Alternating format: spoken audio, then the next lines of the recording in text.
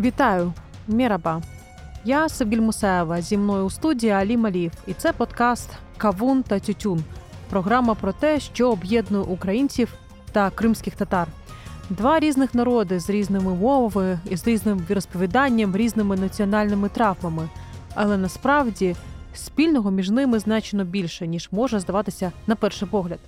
І сьогодні ми поговоримо про боротьбу двох народів з одним супротивником, який, здавалося, був непереможним.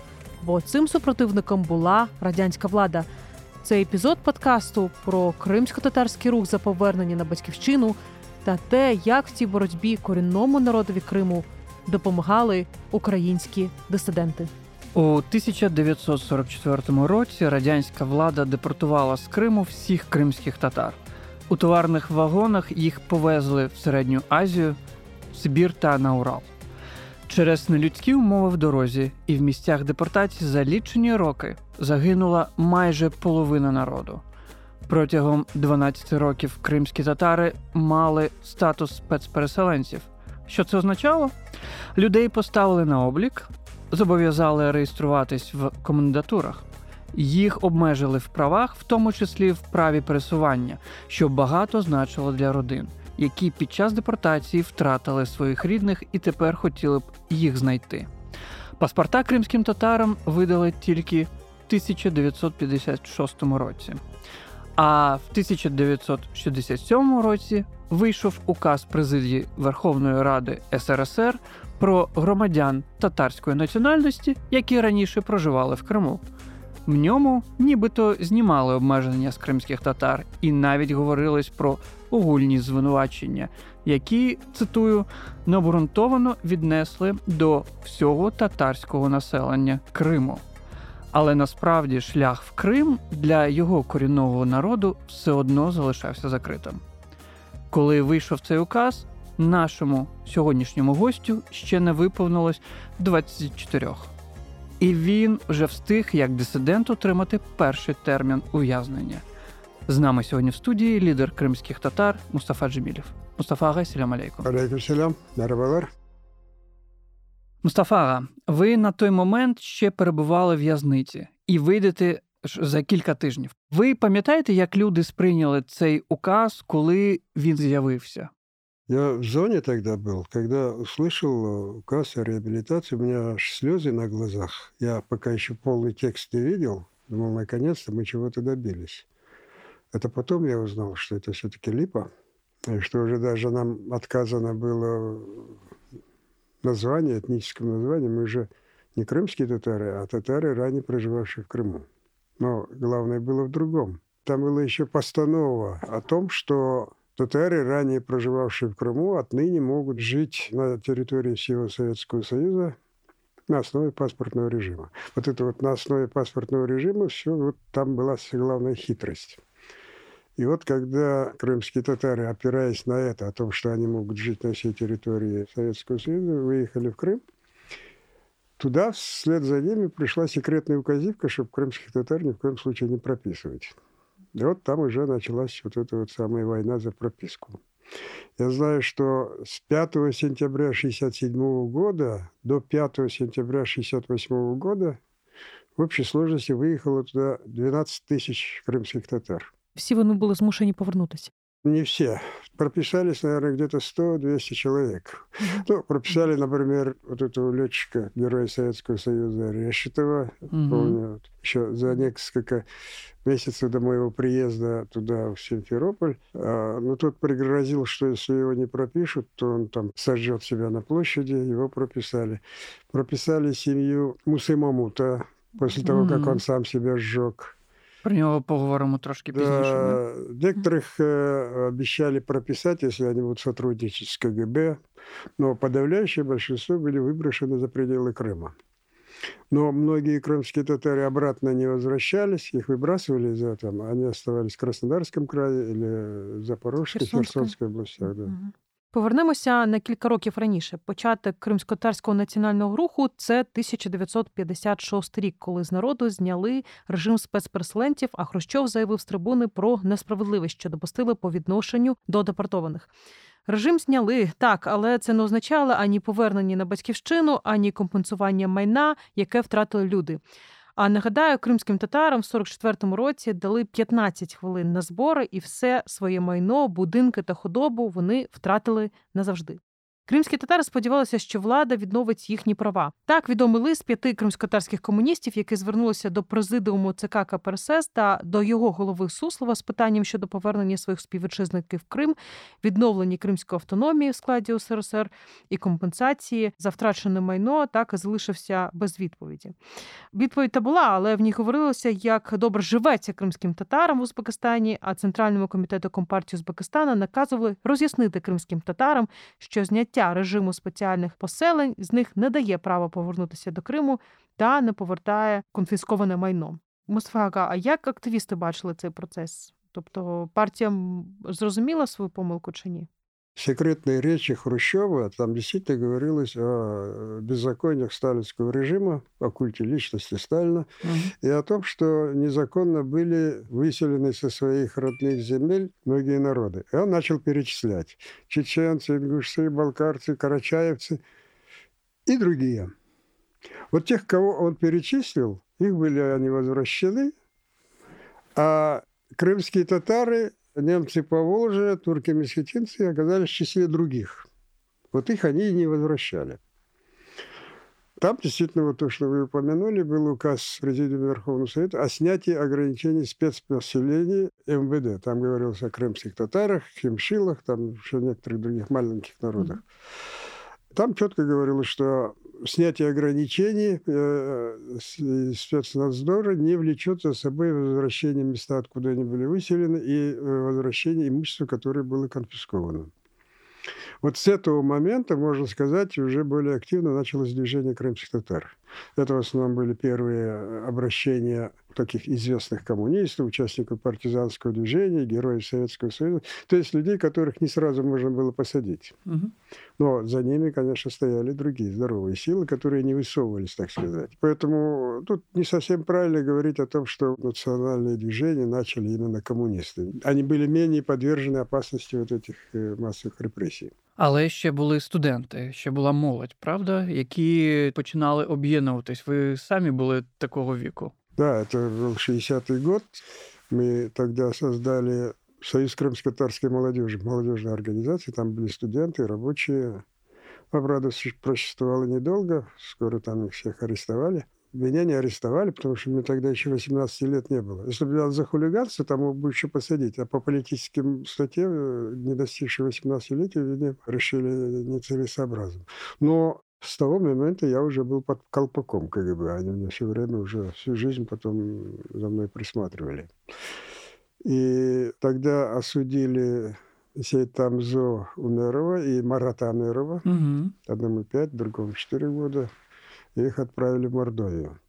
Несколько студентов были исключены из вузов. Мой хороший друг там был, Ибраимов Эскендер. Один при загадочных обстоятельствах утонул. До того, вот как раз в дни, когда мы создавали эту организацию в Ташкенте, были еще процесс в Черчаке, 2 там арестовали. Их арестовали за распространение листовок. Ну, очень такие резкие листовки, ну, просто я восхищался ими. И как раз, когда мы проводили собрание, поступила к нам вот эта информация, и я там собравшимся говорил, вот, последствия могут быть таким, так что тут выбирайте, или ходить на эти собрания или нет, могут посадить.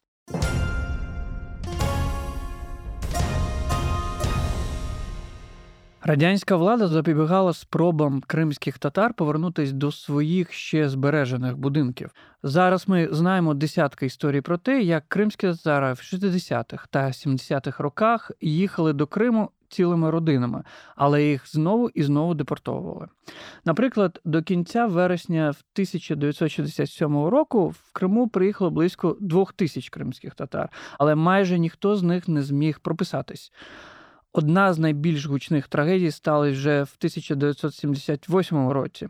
Громадський активіст Муса Мамут був одним з тих, хто вирішив жити в Криму, незважаючи ні на що. Він повернувся з родиною до Криму в село Донське. Купив будинок, проте прописатися йому не дали.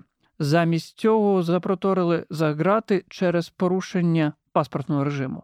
За 2 роки Муса Мамуд повернувся до родини в Крим, але його і далі змушували залишити півострів. Коли 23 червня до нього прийшов дільничий інспектор, аби доправити до слідчого, Муса Мамуд облив себе бензином та підпалив. За 5 днів він помер від опіків. Ви, мабуть, очевидно чули про такі історії, коли кримських татар знов і знов депортовували з Криму. От чи були якісь, які вас шокували на той момент? Ну, то, что не прописывали, выгоняли, снова выбрасывали за пределы Крыма. Так я тогда сидел еще в зоне, а мою семью выбрасывали оттуда. Моя племянница, она еще там гордилась, что в 3 годика она уже сидела в тюрьме. Вместе с родителями там выбрасывали. Це мається на увазі СІЗО чи? Ну, там забрали их и в СИЗО, там, правильно, пока там распределили, они в камере сидели. По поводу Мусы Мамута мы с Решатом Джемілєвим, покойным, создали следственную свою группу. Мы собирали показания очевидцев, и потом была издана книга в Соединенных Штатах, называется «Факел над Крымом». Книга мого дитинства. Очень такая впечатлительная книга. Там еще поэма Матвея Александрова «Пламя над Крымом» называлась. Очень такая она... То есть Муса Мамут своим подвигом, своим самопожертвованием, в общем-то, внес большой вклад в национальное движение. Там потом были обращения Андрея Сахарова, Петра Григоренка по поводу беззакония в отношении крымских татар на примере Муси Мамута. В мене ще питання про природу національного руху кримських татар. Вона була дуже горизонтальна, так? Тобто ініціатива, яка була в різних містах, селищах, яким чином люди об'єднувалися, яким чином обмінювалися інформацією, і що означав тоді протест, окрім того, що, наприклад, видавали хроніку цих подій? Она очень уникальное, конечно, национальное движение, вот эта вот система инициативных групп. Потом Людмила Алексеева, когда «История инакомыслия» книгу писала, она говорила, что диссидентское движение очень многое восприняло от национального движения крымских татар.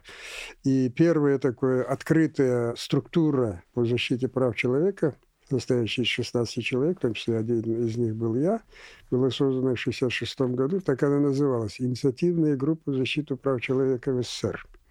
И Людмила Алексеева писала, что вот этот термин «инициативная группа» мы взяли у крымских татар. Разгром организации крымско-татарского национального движения в 1961 году нас кое-чему научил, конечно. Мы поняли, что если создавать организацию, то быстро ее ликвидируют. Верхушку снимают, а потом дальше уже легче. И поэтому решили везде создавать инициативные группы. Нет никаких лидеров, просто люди собираются, обсуждают и принимают какие-то решения.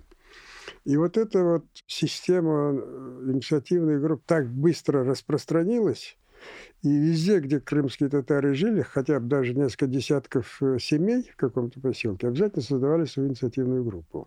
Органы были в как-то растерянности. Ну, тысячи и тысячи людей, члены инициативных групп. Всех как-то арестовать невозможно. Активна частина кримських татар дійсно не здавалася. Люди вимагали від влади виконати їхні вимоги. Відновити автономію, повернути людей до історичної батьківщини, виплатити компенсацію за втрачене майно. Обшуки, ув'язнення, каральна психіатрія. Радянська каральна система не змінила своїх жахливих традицій по відношенню до кримських татар. Активістів ніби провокували на більш радикальні дії. Проте в основі кримськотатарського національного руху завжди залишався метод ненасильницького спротиву. От що згадує один з активістів руху Шевкет Кайбула. Это были 50-е годы, когда начиналось национальное движение. И в 60-х годах оно уже приобретало определенные свои формы. Эти формы влились в организацию инициативных групп на местах. Каждая инициативная группа была автономной, самостоятельной. Некая такая вот организованность заключалась в определенных республиканских, областных, всесоюзных собраниях инициативных групп, где принимались определенные решения для дальнейшего действия. И самое уникальное было то, что мы взяли один из принципов – ненасильственные действия. Оно, конечно, обезоруживало нашего оппонента. И в-третьих, конечно, самоотверженность людей, которые, несмотря ни на что, конечно, переезжали в Крым и вливались, с другой стороны, в правозащитное движение Советского Союза в то время.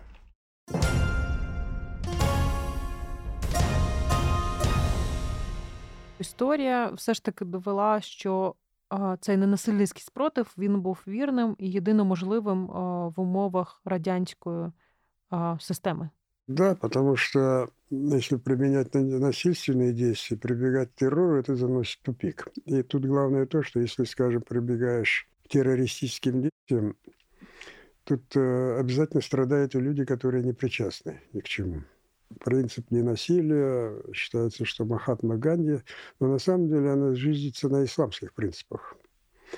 Мы считаем, что какой бы ни был результат, хороший результат, если его добыли путем, в результате которого страдают невинные люди, то это победа ненадолго. Это грех вообще, так вот добиваться победы. Но и с практической точки зрения именно ненасильственным методом можно было добиться расширения национального движения. Задача была охватить весь народ. И поэтому то, что вот принцип ненасилия, принцип вот этого добиваться своих целей демократическим путем, ссылаясь на международные нормы, в том числе в первую очередь на Декларацию о правах человека, принятую Генеральной Ассамблеей ООН, это вызывало симпатию у многих людей. Поэтому очень много людей не кримськотатарской национальности тоже сочувствовали нашему движению, оказывали нам содействие. В числе такие имена, как, скажем, Петр Григоренко, Андрей Сахаров. Именно вот симпатии были у них к нашему национальному движению. І в якийсь момент про кримськотатарський національний рух заговорили не тільки в Радянському Союзі, він став відомий не тільки серед дисидентів Радянського Союзу, а вийшов за межі, тобто почали говорити у світі. Радіо «Свобода», можемо згадати петиції, можемо згадати мітинги, які проходили в тому числі за ваше звільнення і за те, щоб ви припинили голодування. Чому це мало спрацювати? Ну, вообще о крымских татарах говорилось и до возрождения нашего национального движения. Скажем, в Румынии издавали, а потом начали издавать в Турции журнал «Эмель», где она начинается с 30-х годов, и в 60-м году возобновилось его издание в Турции.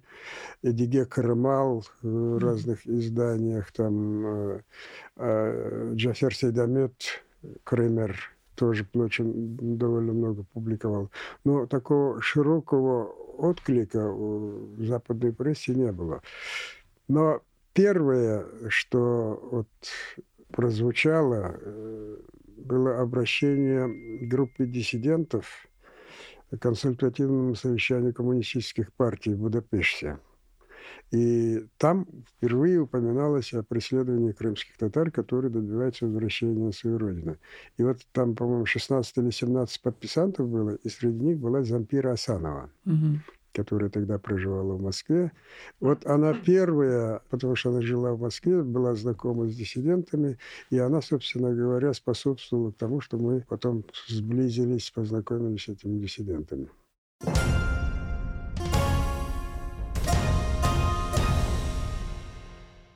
От, власне, правозахисний рух кримських татар був частиною великого дисидентського руху Радянського Союзу.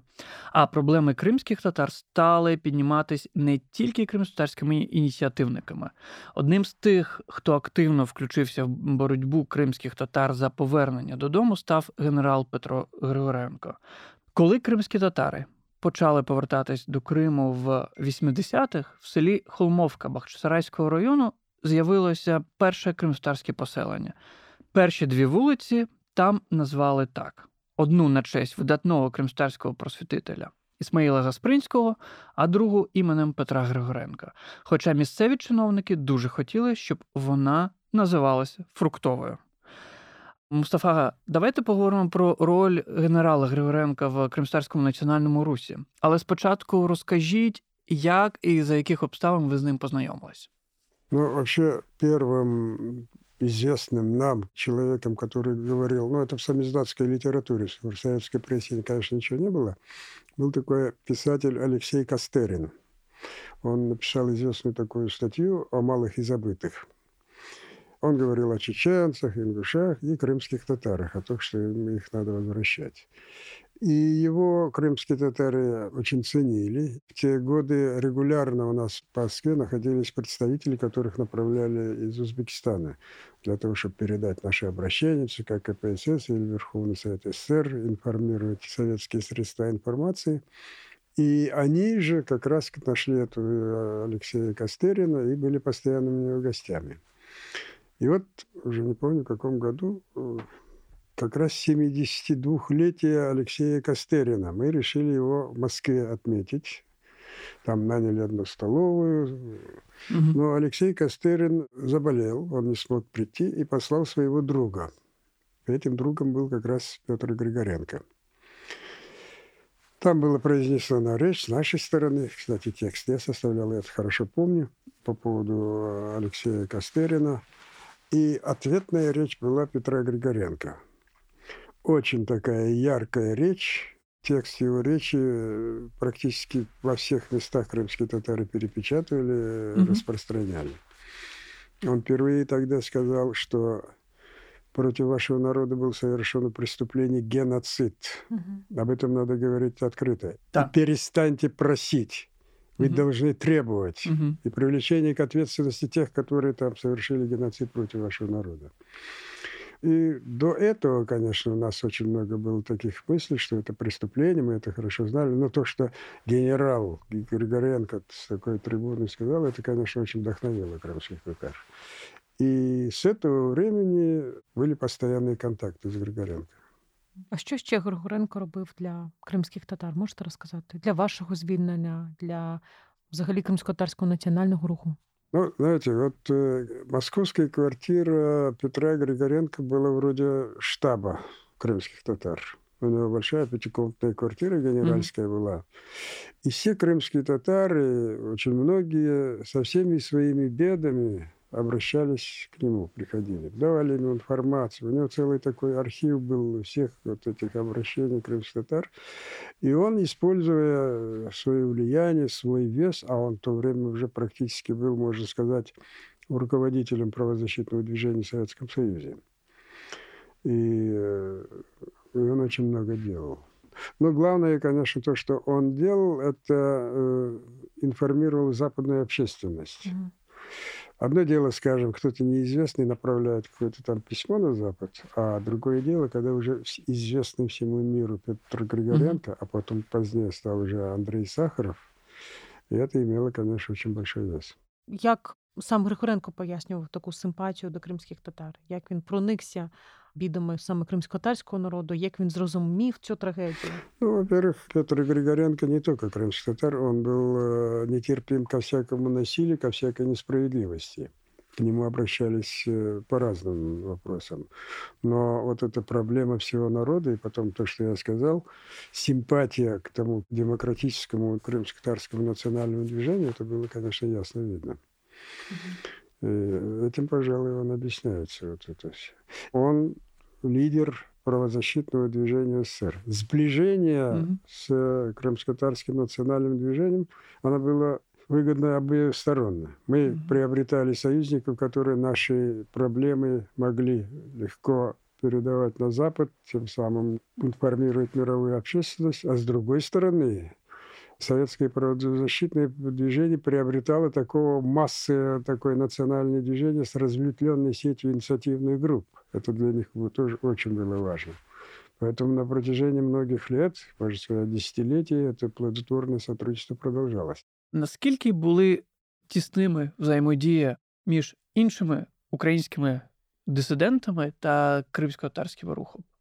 Ну, вообще-то у нас происходило знакомство с другими движениями, в основном-то, видимо, в квартире Петра Григоренко. Туда приезжали и украинские диссиденты из Прибалтики, из других частей. Все беды, все проблемы, которые там, политические проблемы, которые существовали в Советском Союзе, в основном концентрировались в квартире Григоренко. Но, скажем, по-моему, я помню, в 70 какого-то года начала издаваться «Хроника текущих событий».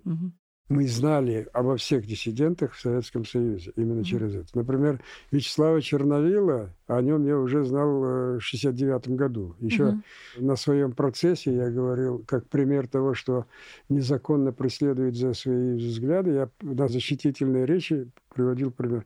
Но самого Вячеслава Черновила я уже увидел только в конце развала Советского Союза. А як це сталося, до речі? А нас пригласили в американское посольство. Это было, по-моему, 1989 год, уже была перестройка. И там была организована встреча с диссидентами. И вот тогда впервые я с Вячеславом Черновилом там и в Москве и увиделся. И там были из Грузии, Звятгам Сахурдия был, там очень много было диссидентов, полный зал. Ну, вот тогда мы встретились. Но с Вячеславом Черновилом мы еще и переписывались довольно длительно. Он был сослан после отбытия тюремного срока тоже в Якутию, Табалга, по-моему, называлась. И недалеко, ну как недалеко, Якутия огромная, а расстояние между нами были где-то 500 километров. Я в Зырянке, Верхнеколымского района. А все диссиденты друг другу посылали адреса, где кто находится. И вот кто находится на ссылке, мог переписываться. І ми от з ним доволі інтенсивно переписувалися. А з ким іще з українських дисидентів ви були знайомі? З Йосифом Зісельцем, наприклад? По хронике текущих событий почти всех знали. Мирослав Маринович. Мирослав Маринович, всех. Потому что мы их захлеб читали, где что, кто находится, и знали. Як ті рухи, кримськотатарський національний рух та дисидентський рух українців взаємодіяв вже після розпаду Радянського Союзу? По-разному. Там вот в правозащитном движении были же разные люди, скажем, были там даже и монархисты, были даже сталинисты. И всех их преследовала советская власть, потому что у меня было в конве такое. Таких адвокатов, которые защищали людей по политическим мотивам, было всего несколько. Тут нужно было мужество, потому что защищать принципиально человека, который, скажем, обвиняется в антисоветизме, не сползая на позицию подручного прокурора, было очень трудно. И вот таких вот адвокатов было несколько. И вот один адвокат, у которого как-то спросили, это уже в первые годы после распада Советского Союза, у него спросили, вот вы защищали Мустафу Джемілєва, а могли бы, скажем, если его снова арестовали, быть его защитником? Он говорит, нет, я бы его не стал защищать, потому что он наш русский Крым считает украинским. Вот в этом вопросе у них, хотя вроде бы считается демократом, а вот здесь вот у него была такая позиция.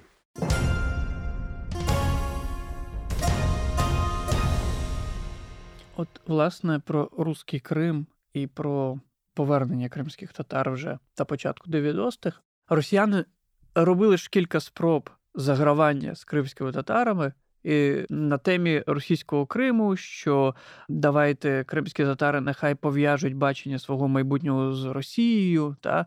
От розкажіть про це, як вони це намагались робити на початку 90-х. Я хорошо помню такой эпизод. Когда в 91 году мы провели свой первый курултай, когда мы назвали его вторым курултаем, потому что первый курултай был в 17 году, разгромлен был большевиками, и мы как преемственность тот курултай, который мы открыли 26 июня 91 года, назвали вторым курултаем. Приняли очень важное решение, создали меджлис кримськотатарського народа, национальный фонд и начали создавать региональные, районные, местные отделения меджлиса. И вот в этот момент приехала Галина Старовойтова. Она была советником Ельцина по национальным вопросам, по-моему. И она тогда сказала, что демократическая Россия готова поддержать крымских татар, и что она приглашает нас в Верховный Совет России. Тогда она называлась Верховный Совет, это потом стала Государственной Думой. И что Россия будет официально признавать меджлис кримськотатарського народа и будет оказывать всестороннюю поддержку в решении проблем крымских татар. Мы с Рифатом Чубаровым выехали в Москву, приехали в этот Верховный Совет, ждали приемной, пока нас там примут. Ну, Хасбулатов был тогда или еще кто-то, не помню. К нам вышел какой-то чиновник из этой руководства Верховного Совета Российской Федерации и завел такой разговор. Вот сейчас там, дескать, будет встреча.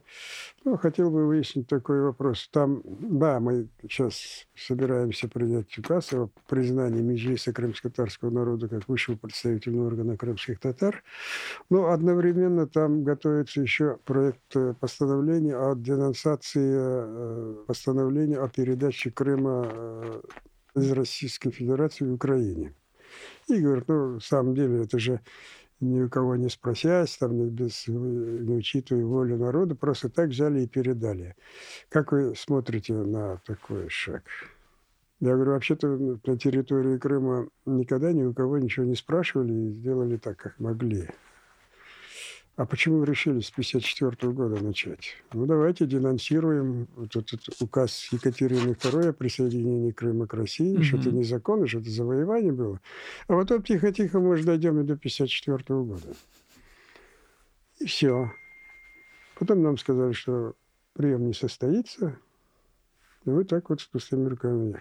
То есть они имели в виду, может быть, и признать Меджлис, и еще какое-то оказывать содействие, при условии, что мы признаем, что Крым является российской территорией. Вот такая вот была исторія. Ну, вони це і в 14-му році намагалися робити, але теж... Ну, в 14 году, да, уже достоверно мы знаем, что у них в то время было две стратегии, два течения в Кремле по поводу Крыма. Они исходили из того, что, да, крымские татары – коренной народ, хотя они не говорили, что это коренной народ, но они подспудно это знали, и что очень надо, чтобы крымские татары приняли эту оккупацию, одобрили эту оккупацию. И для этой цели одна, значит, уговорить, поскольку там главная структура крымских татар – это Меджлис кримськотатарського народа, имелось в виду кого-то подкупить, кому-то высокие должности давать. А другая сторона считала, что крымские татары – это не договороспособный, так сказать, народ, с ними никогда не договоришься, поэтому надо начинать сразу же с традиционных методов, то есть с репрессий. И вот это вот мое приглашение в Москву, телефонный разговор с Путиным, вот это была как раз проба, так сказать, договориться с крымскими татарами. Но поскольку это не получилось, они вже перейшли к своїм традиційним методам. Але я так розумію, що вони не врахували те, що роки спротиву, роки дисидентської діяльності якраз таки допомогли кримським татарам зберегти гідність, зберегти свою незалежність навіть у таких надскладних умовах. Так это мне еще, помню, говорили, вот что бы было, если бы, скажем, во время разговора с Путиным мы договорились бы. И, дескать, крымские татары были бы там на стороне России, одобрили оккупацию. Я говорю, ничего бы не было. Крымские татары, и очень справедливо сказали бы, ну вот считали его лидером, он тоже оказался предателем. И правильно бы сказали. Потому что признавать эту незаконную оккупацию – это не в природе крымско-татарского народа. Поэтому эта их затея договориться с крымскими татарами изначально была она порочная. Десятиліття впертої боротьби принесли свої плоди. Наприкінці 80-х, на початку 90-х кримські татари почали масово повертатися на батьківщину. Після розвалу Радянського Союзу цей процес став ще більш активним. Десятки тисяч людей, незважаючи на штучні бар'єри на своєму шляху, будували нове життя в новій незалежній країні. Я дякую нашому гостеві, лідеру кримських татар Мустафі Джемілєву. Це був подкаст «Кавун та тютюн» про те, що об'єднує кримських татар та українців. За мікрофоном сьогодні були Алім Алієв та я, Севгіль Мусаєва.